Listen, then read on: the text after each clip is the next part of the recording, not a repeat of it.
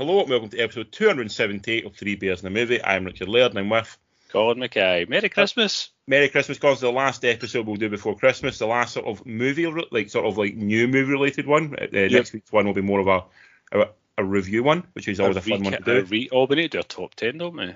Either top 10, we need to get that done, so that'll be something to figure out over the next couple of days. Yeah, I'll get onto that as well. So yes. it's always interesting. Hotly contested, I think is the way to put it. Yeah. So, what are you drinking tonight? I'm being a good boy tonight, and I'm on the Bud Lights tonight. Lovely. So nice and gentle, like could drink hundreds of them and be fine. So, be fine. Yeah, I think this time of year you've got to kind of be careful, haven't you? Yes. It's drinking season, yeah. Drinking season, you can get out of hand very quickly, so best to keep it light when you can keep it light. And it's like barely even 6 o'clock. Exactly, 6 o'clock. It's not even Friday yet, so you've got to at least be a bit chill with this. Are you drinking anything, sir? No, man, as we discussed off camera and we met each other on Tuesday night, I'm not at my best right now. Yep. So Richard and Jill are very unwell. Very unwell. The viruses that are floating around, not the main virus that everyone is still scared of, but that's not that one, but some other viruses we've got, and we're just trying to fight them just now, and I feel alcohol would not help in that situation. I have noticed that increasingly more and more people that I know have been getting COVID. It seems to be on the increase again. It's definitely not gone. It's definitely not gone. No, it seems to be growing arms and legs and taking on a whole new lease of life, unfortunately. Yeah. We don't have COVID, but we do have a virus of sorts. Yeah, some nasty, horrible thing that ruined dinner. Oh. It did kind of ruin dinner. It not ruined dinner, but it definitely put a downer on dinner. Yeah, ruined it for you guys. Yeah, you bet. Yeah, kind of. Just we weren't quite at our peakness. We weren't getting the full Richard experience when we went for dinner. So let's cheer things up there and talk about some films. Yes. First of all, what have you watched at home? Have you watched anything interesting at home? So we finished Modern Family. Very nice. You very happy with the ending? I was. It was. You kind of seen how it was all kind of going anyway. Do you know what I mean? But it was nice to have that final closure. Done. I'm going to. Do you know what I'm really going to miss loads? Phil Dunphy. He was my favourite character on it. Phil was like my staple. Like, he'd always make me laugh. Every episode I would chuckle away at him. So I'm going to miss that. Phil is the sort of the MVP of that show. Yeah, definitely. He's the one who definitely.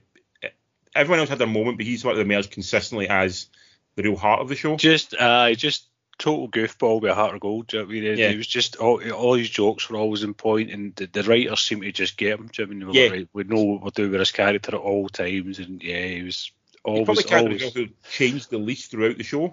Like he pretty much had that character. It's quite funny when you see a character who's like that nailed on, like from like almost episode 1. You know. Remember, watching the X-Files, and you watch the X-Files, you go episode 1, like, the Duchovny and Anderson, they knew what that character was. Yeah. Like, they had that nailed, the dynamic, they had it properly nailed on straight away, and it's always interesting to see guys who, when it's just, there's no, like, almost no evolution of, like, bedding into a character.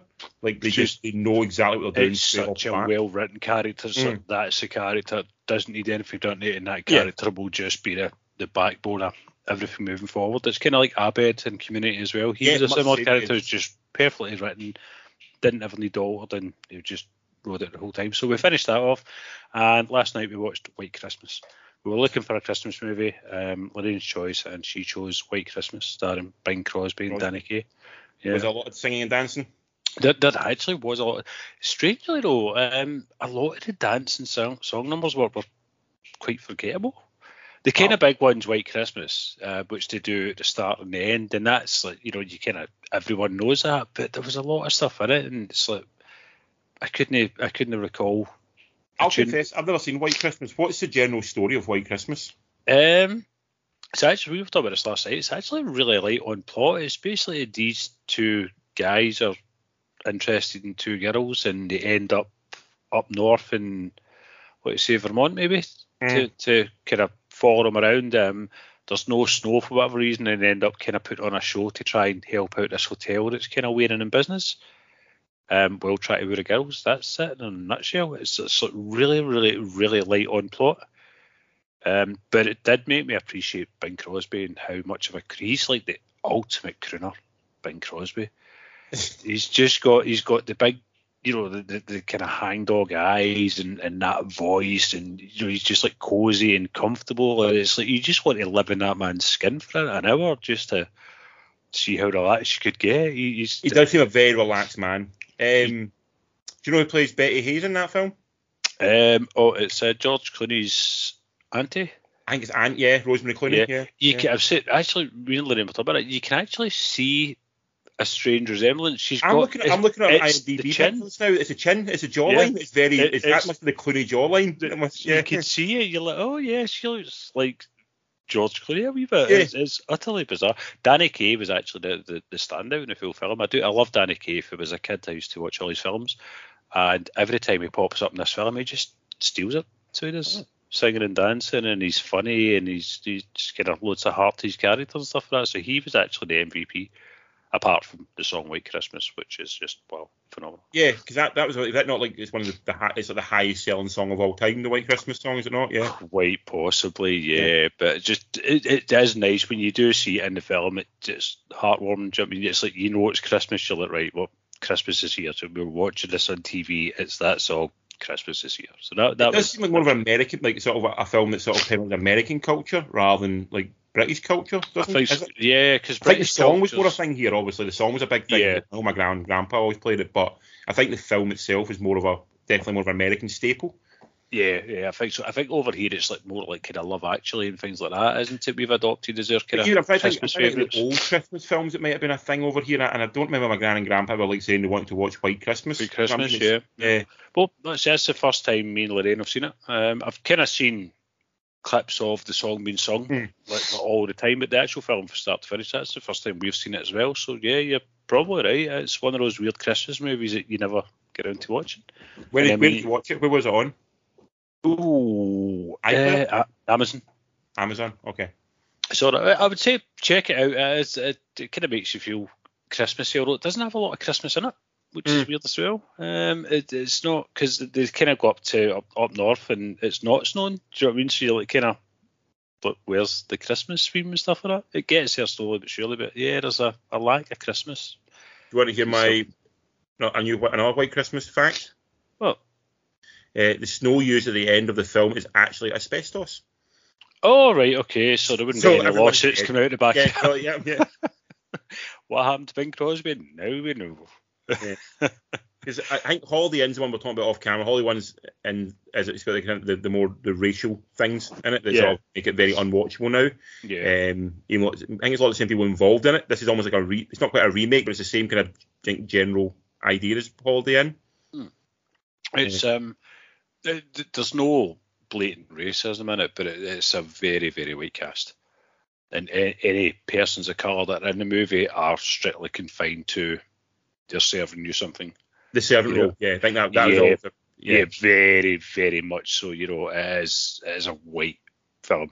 It feels like a white. I mean, Bing Crosby is like the whitest man on earth. He is, but honestly, I'm convinced that man was just born with cannabis in his blood or something. He's just he's just totally like you can see like Bublé and all these kind of guys. You can see like, yeah, this is what you're aspiring to be. You're never going to do it, but you know you can see that. But what a voice! What a amazing voice! But yeah, that's been my at home viewings since we last discussed movies.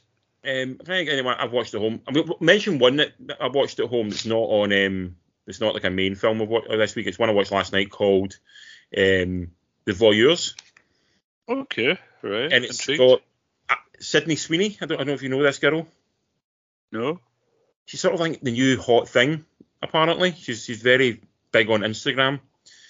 And it's basically this couple move into like a flat, and then there's a couple across the way from them who they keep spying on because they're up to interesting things, let's just say. It has the first like hour has it feeling of like a Channel 5 like sort of old style, like Channel 5 erotic thriller type thing. You know, you feel like it's saxophone music and couples blowing for no reason at all, almost. Yeah. And I feel a bit dirty watching this. You know, in my 30s, I feel this is something like 15-year-old Richard might have liked, but 35-year-old, 38-year-old Richard should be maybe moving on from stuff like this. But it takes a fucking turn in the final third. Like crazy third. Aye, like one of them you kind of see, you can almost see coming and go, right, fair enough, I get that. But then the rest of you like, what the?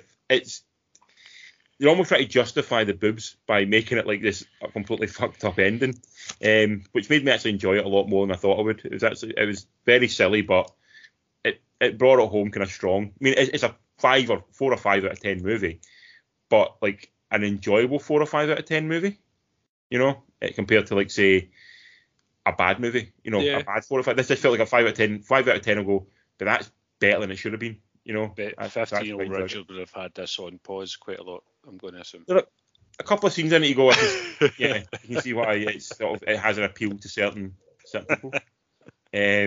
But yeah, I watched that on Amazon Prime. What led you to that? I'm just curious. I was to because I'm Richard sitting on the couch to thinking, what am I going to watch to this film? I'm ill, Colin, and I couldn't stop scrolling through anything, and I have to see this. I'm going.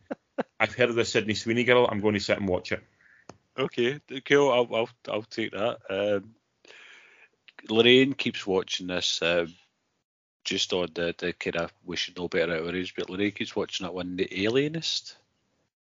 I've heard of that. Which has got Daniel Bruhl, Luke Evans. Oh yeah. Yeah. She keeps watching that, and it's set in Victorian kind of America, right? And he's like a kind of head doctor, but there's always lots of murder and sex in it. And every time I'll kind of walk in the bedroom, and there's just somebody getting fucking thrown about a bed, or somebody getting their throat cut. And like, every time I walk in, I'm like, what the fuck is this show? Do you know what I mean? It's just constant boobs and stabby bits in it. Yeah, well, Sydney Sweeney she's in White Lotus, apparently. That's quite a big thing. She's in this now as well. Euphoria. Once upon a time in Hollywood, she plays Snake, so much one of the girls at the farm. Compound, Sharp Objects, Handmaid's Tale she's in as well. So she has got quite a decent repertoire of of movies, but she can be the next big thing, and that's she's very big on Instagram apparently. Yeah, I think this Euphoria show, I think that's really big with a kind of tween market. Tween audience. That's like kind of big news. So yeah, I can see why she's. It's same with is it Jenna Ortega? Yeah, she's on Wednesday, but she started out on like sort of like she's big on Instagram as well, so it's like she's got an audience that comes with her. She's kind of catapult to stardom as well. Absolutely. Anyway, so on to some sort of bigger name films that come out this week that we'll talk about. The first one is on Netflix and it's called Pinocchio. Another Pinocchio. It's like apparently it's the third Pinocchio film this year. Yeah, it's nuts, isn't it? I've only seen one of the other ones. The other one was not very good, I think we recall. It wasn't very good, was it? Tom Hanks, disappointing. That was a shame. Yeah. Anyway, this one's written by Guillermo del Toro, the man who's done things like Pan's Labyrinth, Hellboy, Water. He's Del Toro. He's done a lot of stuff. Guillermo knows what he's doing. Yeah. But he's alongside Mark Gullison. Is that a co-director or? Yeah, because animation, so I think that's maybe just somebody who knew animation more intrinsically than perhaps him, and it's sort of like another set of hands. Also, I think they'd be allowed him to do other work at the same time, possibly. And I think maybe so they could shoot. I think every shot was taking how long to do. They needed to maybe have 3 or 4 sets running at one time. So extra pair of hands to keep the ship running.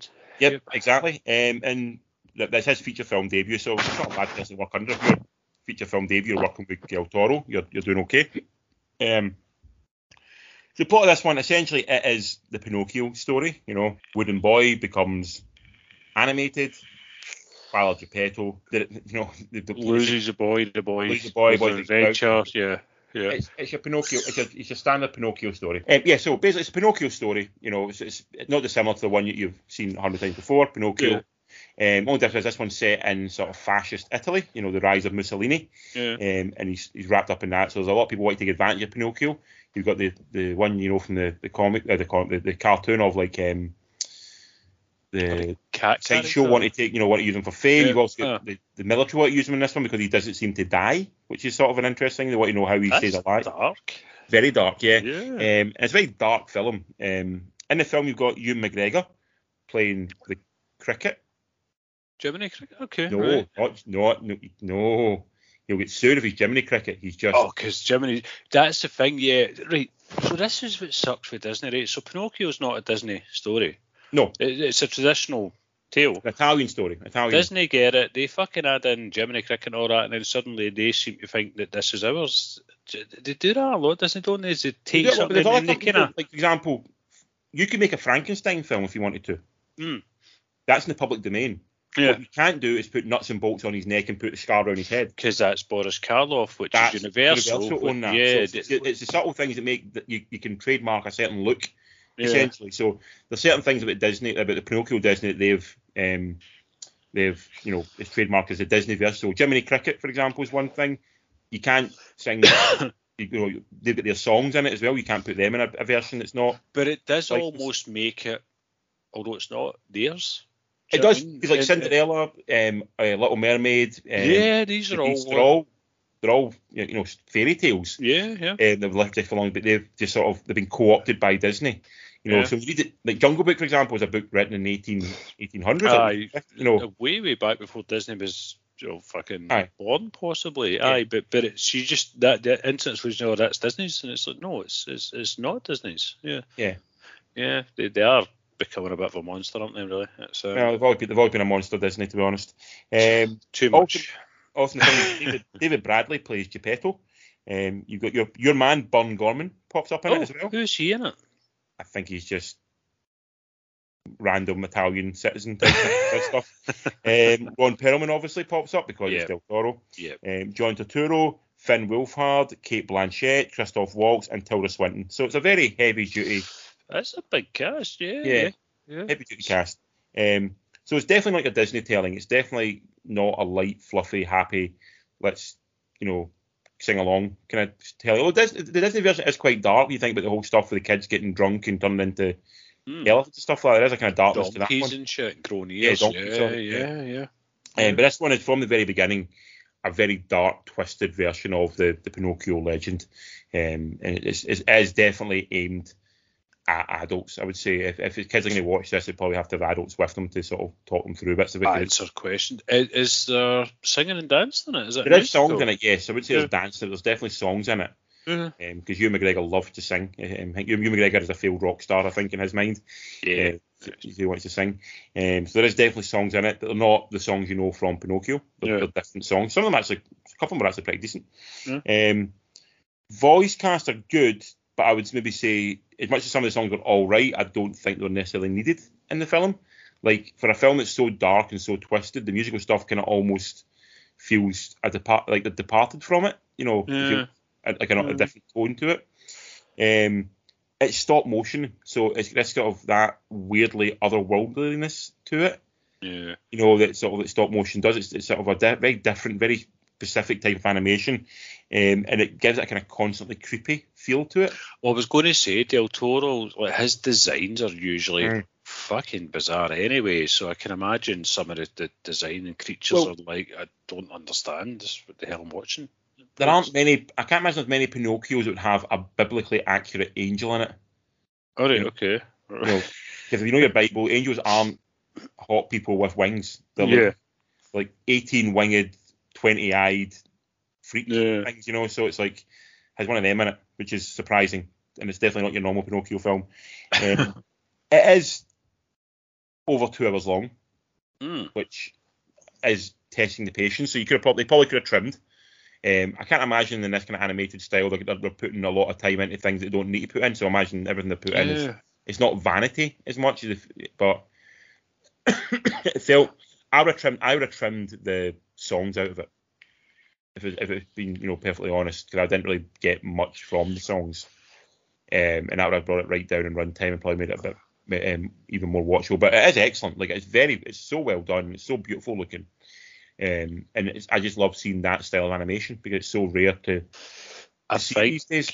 I think it's so labour intensive, isn't it? Doing stuff like that, and it is becoming less and less and less of a kind of commercial thing for box office. It requires someone like Del Toro who's like got the power and the money behind him to basically do it almost as a vanity project, essentially. To do it. That's what makes it possible. But you can't you almost wouldn't, do it as a first time filmmaker would really struggle to be able to push a stop motion movie. Yeah. And this was straight onto Netflix, wasn't it? It Yes. never had any cinema or anything. I think it got some so. limited release, your usual kind of few cinemas type thing, but no, essentially straight onto Netflix. Which is insane, because 4 years ago, if someone had said to me that Del Toro would be doing straight to Netflix stuff, you'd be like, no, don't be silly. But it kind of shows you the power that streaming's got now, isn't it? It's just and maybe they were willing to bankroll it in a way that other studios just weren't willing to do it. And I think that might be the bigger option. They had money and were saying, we will give you the money to do this. Yeah. And others weren't doing. I take it it's expensive to do stop motion. It looks, as well. I think, like you said, labour intensive. It's not something you can do quickly. So even just paying the wages of the animators constantly, for years. I mean, I think it's like 2.5 years it took to make this thing. I always kind of wondered about that. A wee bit of a guard path here, sorry, as I always do. But even when you watch like old Bugs Bunny cartoons or like episodes of The Simpsons, and like they churn this shit out, like, I mean, how many a year? And I always kind of wonder, like, how much time and effort goes into that. Do you know what I mean? Yeah. But it just seems pure churned out. But it's obviously not. Do you know what I mean? Like, even like a 5-minute cartoon, the amount of effort and work that goes into that, and you just watch it, you dismiss it. A lot of the ones you're watching, those ones that they're working from like preset backgrounds a lot of the time. Yeah. So they're not animating the background. So it's usually quite a stagnant background. So they're just animating the sort of the character in the foreground that's doing the. But it's like as a cheaper version of animation, Yeah, but still, isn't it? That'll just, as I say, just with the sheer volume of content, you just don't appreciate what must be going on behind the scenes to make that. To just kind of keep that turning over. Yeah, it's absolutely bonkers. Absolutely bonkers. Anyway, Pinocchio on Netflix, I'll give it 7.5 out of 10.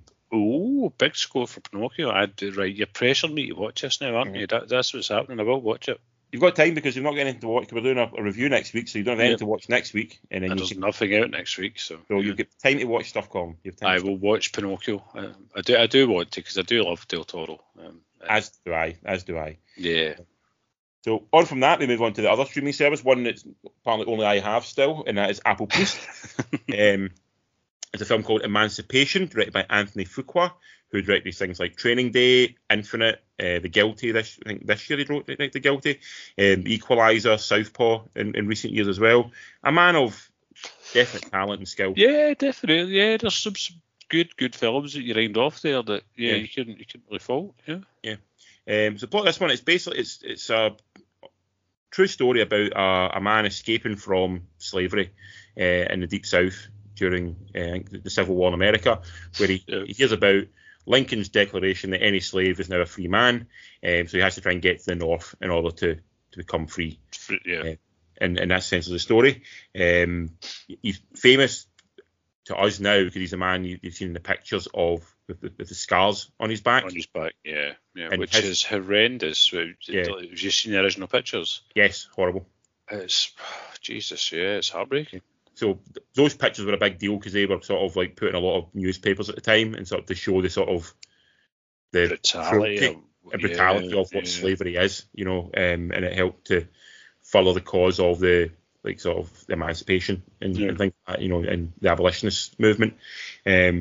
So in the film you've got Will Smith playing, I can't remember the guy's name. I'm sure it's Stephen, or is it Stephen? Or John, maybe. He's got different names. Yeah, because I think they say the picture, but it is him. But then the story of his adventures is maybe akin to someone else, possibly. So I think it's interchangeable. Peter is his name in the film. Sorry, right, Peter's name in the film. I think it is sort of like what Peter is the famous photo, isn't it? That's what the photo's called. It's kind of well known. But yeah, I think he was known as other names, and all the army adventures are allegedly not the same person. Yeah. So he's in it. Ben Foster playing evil Ben Foster, which is something he's very good at. Yeah. You forget Ben Foster's. He's a proper chameleon because he can do nice, but then when he does bad, he's a bastard, isn't he? He's proper. Well. Yeah.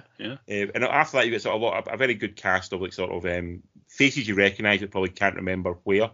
People like Stephen Ogg and Ronnie Jean Givens, Gilbert Oliver, and Charmaine Bigwa, plays his wife. So the main point of this is the strength of this film is with Will Smith's performance, which is absolutely like powerhouse. Yeah. He commits to it fully. He embodies it in every shape and like muscle. You sense who this man is through Will Smith, and it makes you remember that the problems Will Smith's had in recent times. Obviously he has had like the Oscar stuff, the stuff with his wife and airing it on public and shit like that. Yeah. Will Smith is a phenomenal actor. Yeah.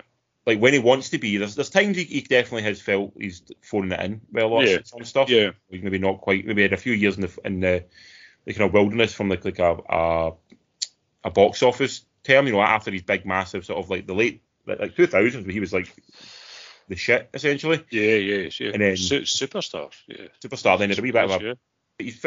His name was still open a movie, even though the movie wasn't great. But in this, he reminds you that he is a genuinely phenomenal actor, and is one to always watch. It's a very odd narrative structure though. It's like the first hour is like basically it's a misery watch. It's one of those ones where you're just watching pain, and there's no enjoyment in that, but it just becomes exceptionally difficult to watch, which I guess is the point of it. Yeah. It's like when you watch things like Amistad or even Lincoln or 12 Years a Slave, things like that. There's they're not adding any sort of like drama to the situation. It's just, this is what happened. This is fucking awful. And it's like, and it is. And it becomes a bit of a sludge to watch, a bit of a top, like to try and get through. No, I totally get it. I think there's this thing with films like that. And even things like The Passion of the Christ as well, where they inflict the darkness and cruelty to a point where you feel guilty and bad about yourself for being, for being born in the wrong time, the wrong place, I guess. Well, there is that, but just from a purely watching a film point of view, it became a point like I don't know really why I'm watching this. Like I just like I get what it is. Yeah. It didn't need to go for an hour of just that complete, constant, just horrendousness, but.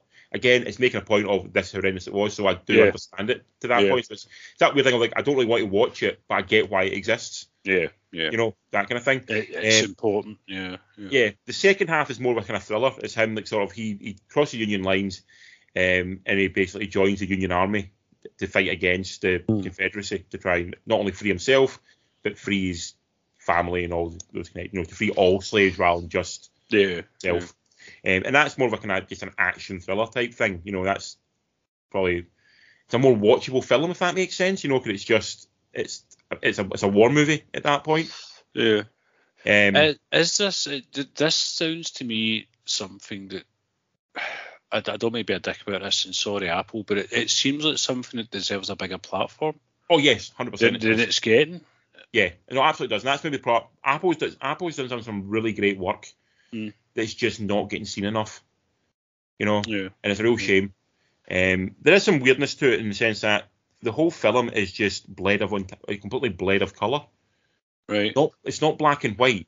It's just like someone's turned the colour on the TV down to like kind of sepiaed it almost. Yeah, there's always wee flashes of like a bit of kind of greenery or red now and again throughout it, but for the most part, it feels like you're watching a black and white film, and every now and again you see like, oh no, he's wearing a brown jacket. I can tell that's a brown jacket. It's not a black jacket. So I take it this is an artistic choice. It's to highlight the bleakness of the situation, I guess. Yeah, it felt like that as well, but it also made the film quite not difficult to watch, but just sort of I didn't really think it needed that, to be honest.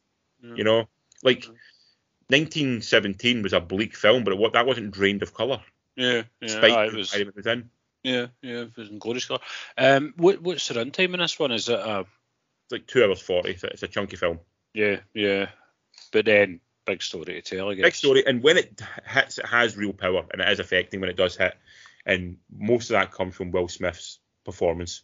Yeah. When he's getting taken away from his family, that's horrendous. So what conflicts me is, where are we with Will Smith is the problem, isn't it? Do we like Will? Do we not like Will? So we know what he's done last year, and we're hating on Will for that.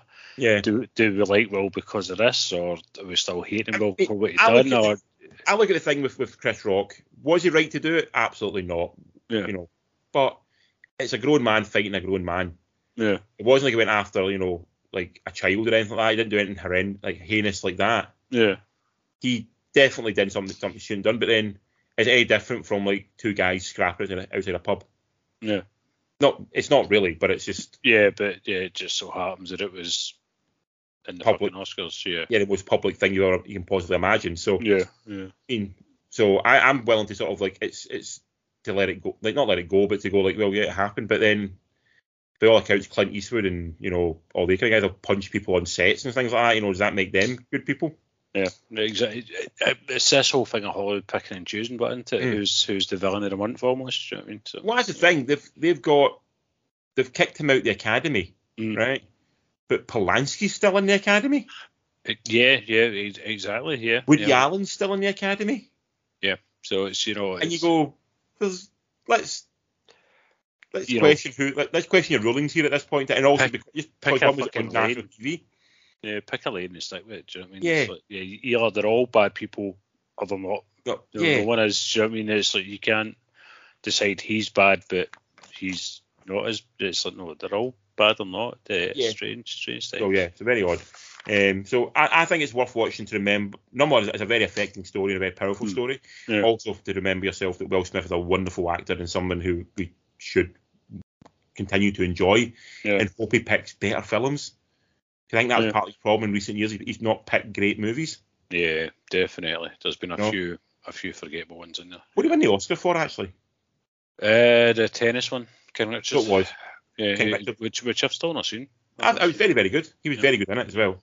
But I do remember his limbo period when he was doing like that one he done with when it was the kind of con man with Surface Harley Quinn and stuff like that. Oh yeah, I didn't mind that film as much. Concussion, stuff like that. There was a lot of kind of stuff that was. Well, Concussion is an interesting point to make because he does the same accent in Concussion as he does in this. Okay. And there's some actors who they get a certain fame where you don't need them to do an accent because it's Sean Connery. Yeah. For example, Sir Sean. Sir Sean can be French, Russian, Italian, just talk like Sir Sean. Yeah. And I feel much the same as that with Will. Like when Will Smith talks in a Hey Shan, I feel a little bit. It took me out of it for a little while. Yeah. Like I'm sure who else is like. I can't remember Denzel doing an accent. Can you?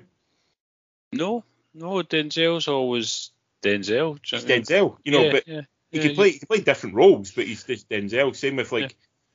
Is Tom Cruise on an accent? Like, even when he played the German like sort of like guy trying to kill Hitler. Oh, in Valkyrie, he was still done American. He still Tom Cruise, yeah. So sometimes when someone does an accent who you're so used to hearing them talk like they talk, it really does throw you. Like Andy Serkis doing an accent, I'm okay with because he's a chameleon and that's totally fine. Yeah. No, but now and again, someone who does an accent who I'm not used to, I'm like, oh, that's a bit jarring. Yeah, no, I actually get you. But then I guess you can't have him coming on all Fresh Prince as well. So that's, I get he was wanting to commit fully to the role, and that's why I done the accent. But anyway, I was thinking more of these bad films. I saw that one with what's the one he plays, and it's like he's going through trauma and he thinks everything's connected. Me and you saw it in the cinema, I remember. Yeah, the one with the angels and stuff like that. Yeah, I quite enjoyed that. I remember thinking it was absolutely hilarious. Yeah, you didn't like it with Keira Knightley and stuff like that. That's right. Yeah, I can't remember what it's called, but I quite enjoyed that. So if he's banned from the Oscars, can he still be nominated though? I don't know. Because I'm thinking ban means you can't host, but does it mean like you can't? Can't be submitted because you don't just get picked for like an award. You get your studio has to submit you. So could it be that because he's now banned, they're not allowed to submit him for an Oscar? Yeah, which could be a shame because this could be a performance that deserves an Oscar. Something, yeah. That's a weird one. Yeah. I would give it a very solid 7 out of 10. Yeah. But watch with caution.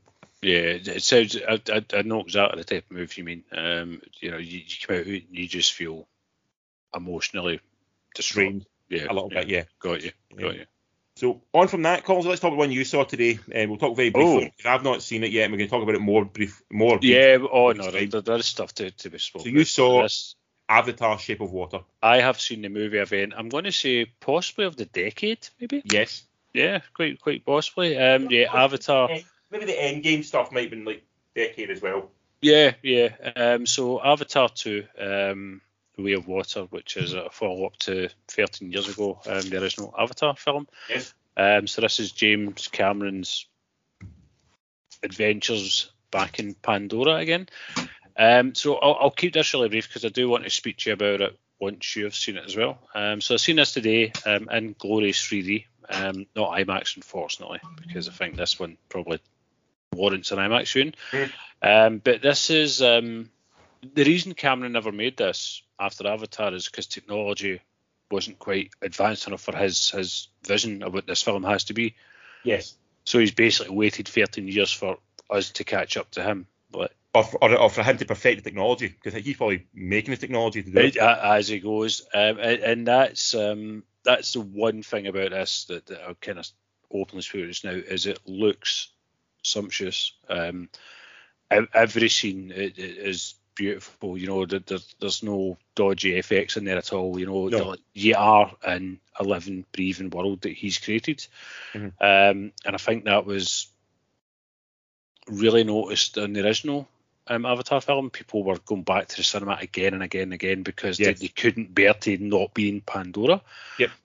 So this is pretty much the same. You know, everything you look at, you just your eyes are drinking it, and you're trying to kind of look at everything on the screen at once, and it's all coming at you, and it's all in I think it's 48 frames per second. He runs this at. Yeah, they're shot in a high frame rate. Yeah. High frame rate. It's in 3D, but not the tacky 3D where everything jumps out at you. It's it's kind of layered 3D that gives you a depth of perception that your kind of brain can equate to. That's how shit would really look and stuff like that. So yes, as far as visually goes, it's a proper treat, and it's definitely one to just sit back and let it wash over you. The story, not so much, but we'll talk about that when you've seen it. I really want to reserve my judgment on that. But that's all I've really got for it just now. I'll wait till you've seen it, and then we can start dissecting it a bit more. Does it feel worth 13 years of waiting? Visually, yeah. Yeah. That's the only part of it. It feels like it's worth waiting for visually. Yeah. It looks like nothing else out there at the moment. The only other thing that looks like is Avatar. Yeah. Do you know what I mean? And there's still nothing that's kind of really done that in such a scale, created a whole world. Like the 1,000 Planets one, Valerian 1,000 Planets, they try like Goddard and stuff like that, or their best on them, try and make these worlds and universes. But no one's ever done it quite the way he's done with Pandora. Well, I think the big point of it is that when it comes to effects like that, is bad effects are not caused by lack of talent. They're caused by lack of money or lack of time. Yeah. Whereas James Cameron has nothing but he had nothing but time to make it. And he's got all the fucking money in the world. He's got all our money, so he's fine with that. So you can pay people to actually do the job properly. When you see bad effects, for example, let's mention like one from a few weeks ago, like Wakanda Forever, where the effects look dodgy. That's caused by Marvel basically saying, we want this film done quick. We want it done by this date. We want to hit this date. And regardless of what's happened, that film is going to get released on this date. And you put the people under so much pressure to make it. They can work you can throw that, you can make it work as hard as they possibly can, but ultimately, sometimes things just can't get done in that time. Yeah, it takes longer. On paper, you can't do this in 2 weeks. This needs 2 months. But when you get it done, then Marvel will make you do it, and that's the problem. What I will say very happily is my biggest complaint: CGI fire. Look good. Jesus, yeah. You know why? Because he's probably bumped people alive. And all no, because he's got time and money to do it properly. And it does. You can see that. Like every shot is, it's a self-contained fucking world. Every shot, almost. I mean, you're just moving with this. And he's expanding on that because this is 8 movies he's wanting to do, I believe. No, I think he's now down to like 4. 4 now, right? So this is, he's kind of world building. So this kind of moves on. So the first one was all set around like kind of jungles and trees. Obviously, it's called The Way of Water. So his next step is, let's put him in water. And I guess at some point he'll put him in snow or some shit, or desert. Yeah. So you can see, he's building this whole fully fledged world. But he's doing it in only a way that Cameron can. So. It's interesting when I was at that Q&A thing with him, and he was talking about stuff, and someone said to him, this is a continuation of the franchise. He went, it's not a franchise. He says, if this film works, it can become a franchise. The first Avatar it wasn't there to make a sequel or make a franchise. It was there, he had an idea for a film, put it down, and he hoped it worked. It did work, obviously, the biggest way possible. But that wasn't the original goal, was to make a franchise. You know, because there's nothing in that film at the end. Well, apart from you get every moment he wakes up, you kind of get the sense of that, but that's not really setting up any sort of like next movie or anything, you know. Yeah. He said for it to be a franchise, this film has to work. Which it does in terms of, in a weird retrospective way, franchise building. Yeah. So he's now kind of building a franchise off of something that wasn't a franchise. Yeah. Yeah, but yeah, it'll work, and people will go and see it because it is like, it's a sequel to the fucking biggest movie of all time. Successful. Yeah, you know what I mean? So people are going to go and see it, and people will love it, people will hate it, and you'll have split down the middle. Do you know what I mean? But it will make its money, and he's made them all, hasn't he? Just now, or the ones I think that he's doing. Shot 3 and 4. Yeah, but I think 3 is like well into like post production. 4 is quite. I think from what I heard reading or read, sorry, is sort of bare bones right now. But he's shot all that he thinks. So it's there, the groundwork's there. Do you know what I mean? So he's firmly committed and invested in this. So there's no, you can't back down now. So be interesting to see where it goes from here. Absolutely. This feels very much like when you were discussing the last Harry Potter film, complete filler. This for me feels like filler as well. Once you see 3 and 4, this will feel just like almost like a bridge film, as opposed to I think its so. own entity. I think so. Yeah, I think that's where it's heading, but I could be wrong. So we'll speak about it more when you see it. I really want to kind of get into it a bit with you, do you know what I mean, without spoiling it. So I need to bite my tongue a wee bit and be careful what I say. But I'm interested to. What he was talking about in the thing I saw was he was talking. He didn't want it to be Fellowship of the Ring. He said he loves Fellowship of the Ring. So it's a brilliant movie. He said, but holy fuck, that thing ends in a bizarre place. You know, like it ends where it should be starting. Yeah, it's. I remember watching it and it finished, and you're kind of stunned for a minute. You're sitting, you're like, what now? Do you know what I mean? You're kind of waiting, and you're like, it's done, I guess. Do you know what I mean? Yeah. He wanted to make sure this film was encapsulated a movie as opposed to just being a stop somewhere. Which, no, I kind of get what he's doing, but yeah, to be discussed in more length, sir. We'll talk about it in a couple of weeks' time then. Yes. So on to the last movie of the week. Let's talk about the one that I've saw. It's on Shudder. You can also buy it on Blu-ray and DVD and whatever other media is available. And that is a film called Resurrection, directed by Andrew Siemens. He directed a film called Nancy Please. I think he's done some producing work as well, but I've not really heard of him as a director. But we'll certainly after this be keeping an eye on who he is. Essentially, it revolves around a woman whose life is pretty much on track. She's very much a control freak. She's got her life all settled. Everything's good. She's like sort of mid-40s ish. Young daughter's heading off to college. She herself is sort of like, she's not got a husband, but she's got many a gentleman caller who likes to spend time with her. She's quite content in life, quite content in her job, until one day she's out at a conference and she sees someone at the conference, and it causes her to panic. It's someone who she's had a relationship with in the past, and from what he said, it's a very dark relationship, and the film sort of spirals from there as she descends into sort of crazed madness. Or is she mad? Is she not mad? It's very difficult to know exactly what's real in this film. Rebecca Hall plays the lead. The ex-partner is played by Tim Roth, who's always nice to. Tim Roth does a wonderful evil. He's creepy. He's got a creep, and he's got it chills you. I mean, you know he's a creepy person. He's got a very unwarm smile, if that makes sense. And when he smiles, it's like a crocodile smile. Yes, yeah. You know, it's like it's the smile you see before someone kills you.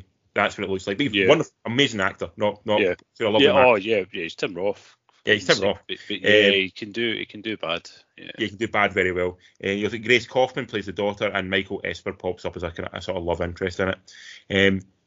Let's start at the top of this film, like something we've discussed a couple of times on this pod already. Rebecca Hall is one of the most underrated actors working in Hollywood. she is like such a talent, but Yeah. she never seems to get those big roles. Do you know what I mean? Like those catapult roles, which is Yeah. I don't know if it's a choice that she's making or. Well, she's in the Kong film. She's in Kong v Godzilla. She's in those films, and she's in Iron Man 3.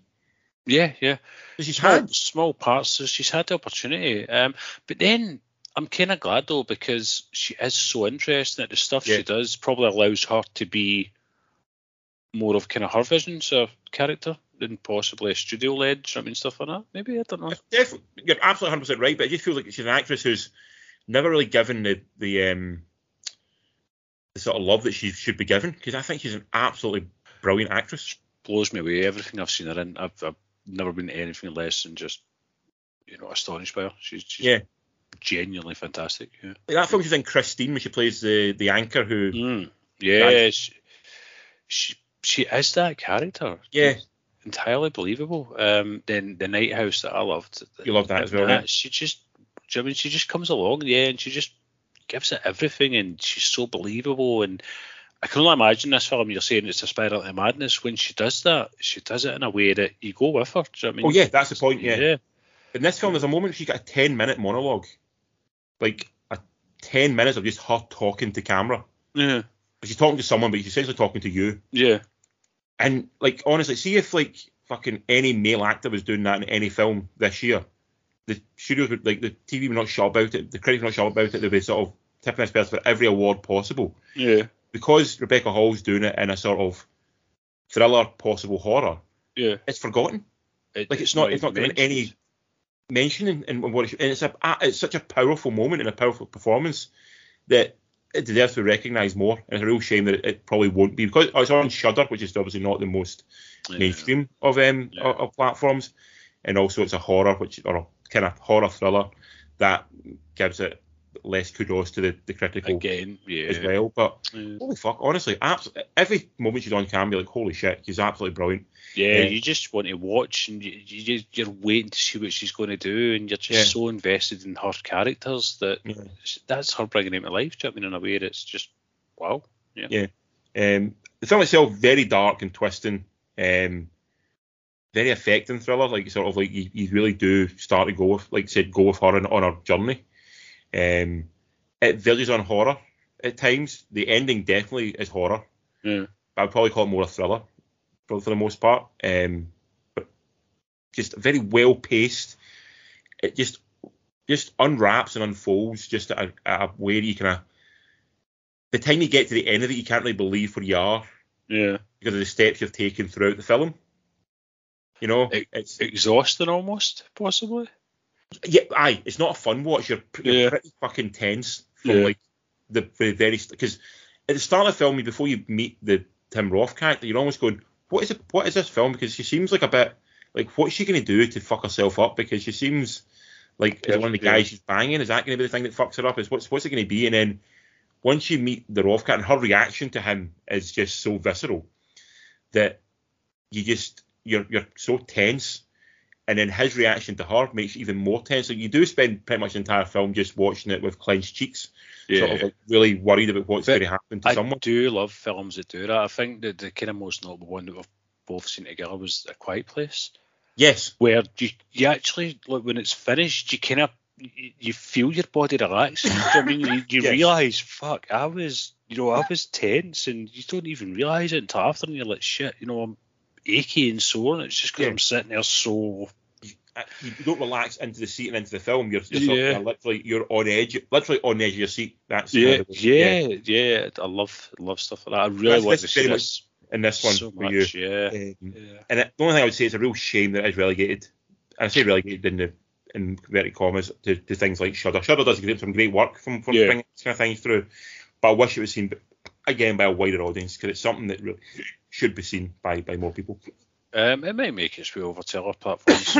It's on. You get it in Blu-ray, DVD. I'm sure you can. Yeah. It'll be on like VOD and stuff like that eventually as well to rent. But just a wonderful movie. I think we need to keep declaring how wonderful she is, so that people listen. Do you know what I mean? Because people need to realise how good this actress is. Do you know what I mean? How overlooked she is.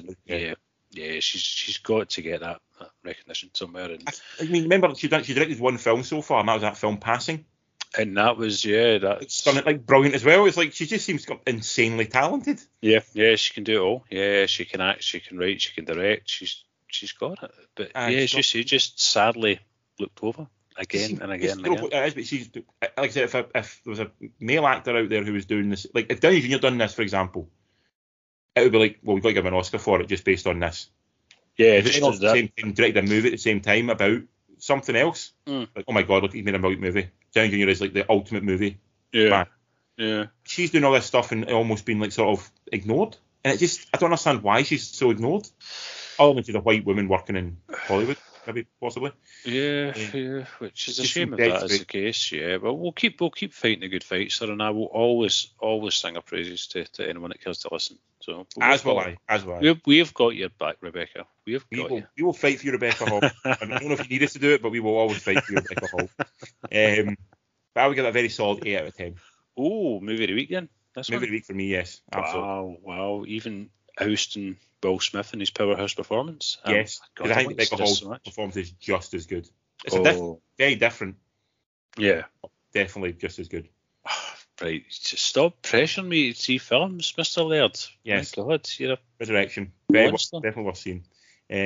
Next week, well, we're not going to talk about any new movies probably, though there is stuff out, like the new, well, tomorrow, in fact, the new Knives Out is out. Oh, yeah, that's on Netflix. Glass Onion is called, yes, we'll talk about that in 2 weeks' time, I think. Okay. Yeah.